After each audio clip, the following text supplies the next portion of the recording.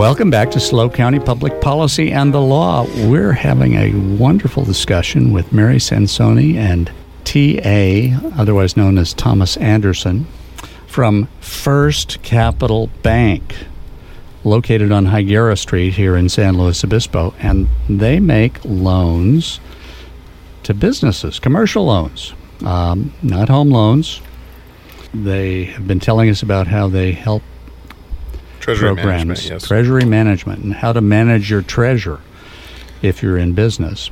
So we were talking about the biggest kind of customers that you have, the biggest businesses and the smallest businesses. You just issued a loan to a bakery, and that's great because we need more baking going on. Yes. You're FDIC insured. Yes.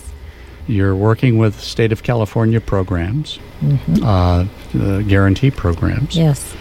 And Small Business Administration and the Department of Agriculture that has some guaranteed programs.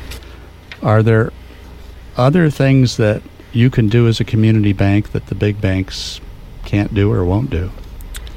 I would say the biggest component of what we do differently is, Mary spoke to this earlier. We talk to our clients regularly.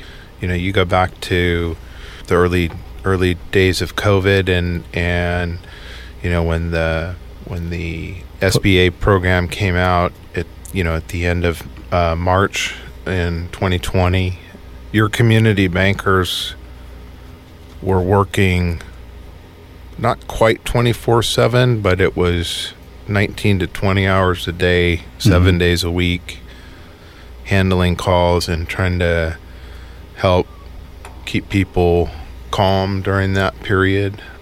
Were you able at First Capital Bank to help people navigate the federal loan systems, the subsidy systems? Yes, we literally did hundreds of PPP loans for our clients and even for some clients that were not having success at some of the bigger box banks because they try to find out, for example, what the status was of their loan. They couldn't get to an individual.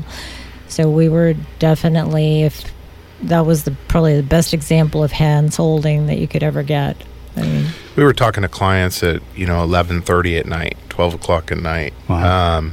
And really able to walk that application through the system and keep them updated with it at any point. Compared to a large bank, it was an application on the website and it went into a black hole and you didn't know where things were or what was going on. Yeah. And many people, when they call a bank these days, they get an automated message and a phone tree. What happens at First Capital?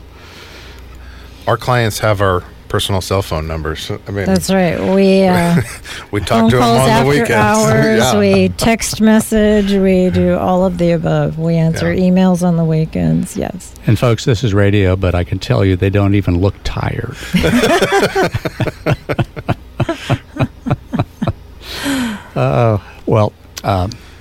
That's wonderful. Now, so if somebody's interested in getting a hold of you, I mean, you can give out your personal cell phone number, but probably you want to start with the bank's number. What is that?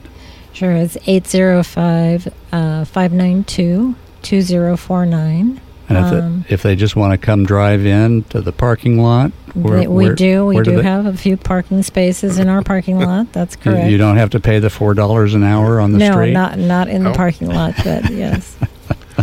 What's the address? It's 599 Higuera Street.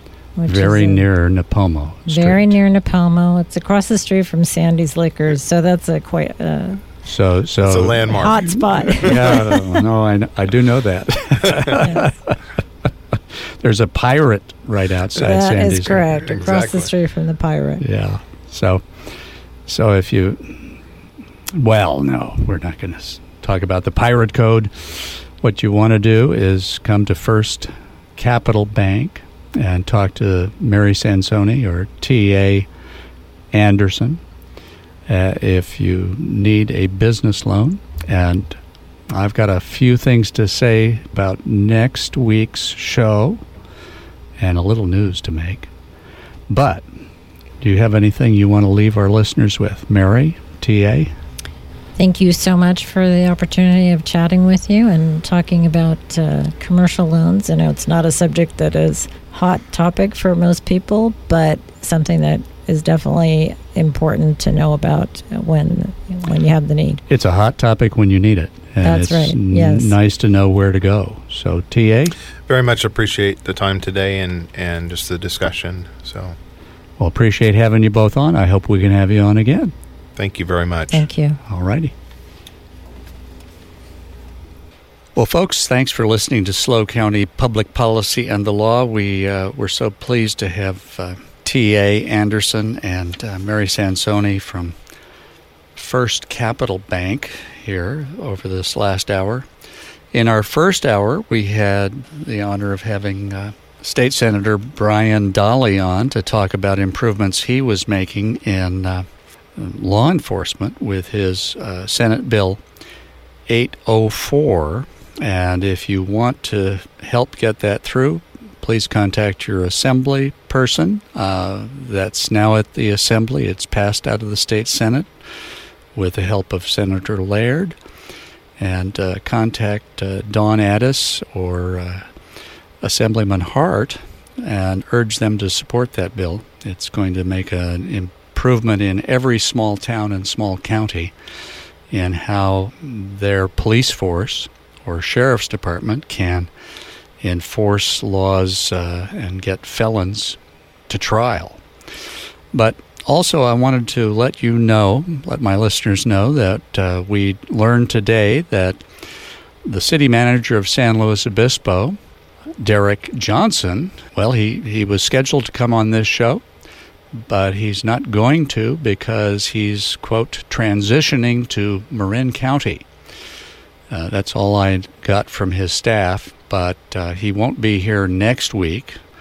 We did have him scheduled next week to appear and talk about the city of San Luis Obispo. Hopefully we can get the mayor or some other city official in to do that. We do have an important guest because March 5th is coming up. That's Election Day. And the only supervisorial race in San Luis Obispo County is in the 5th District. We've already had one candidate on, and we're going to have Susan Funk join me next weekend, and she's going to tell you why she thinks you should vote for her to make her supervisor from the 5th District. I hope you'll join me. This is Stu Jenkins here at SLO County Public Policy and the Law. You can listen to the show Saturday morning at 10 and again Sunday afternoon at 3. And if your radio's busted, you can live stream it at those times at www.knews985.com. Hope to talk with you next week and this week. Bye-bye now. For more information on SLO County Public Policy and the Law, visit our website, knews985.com.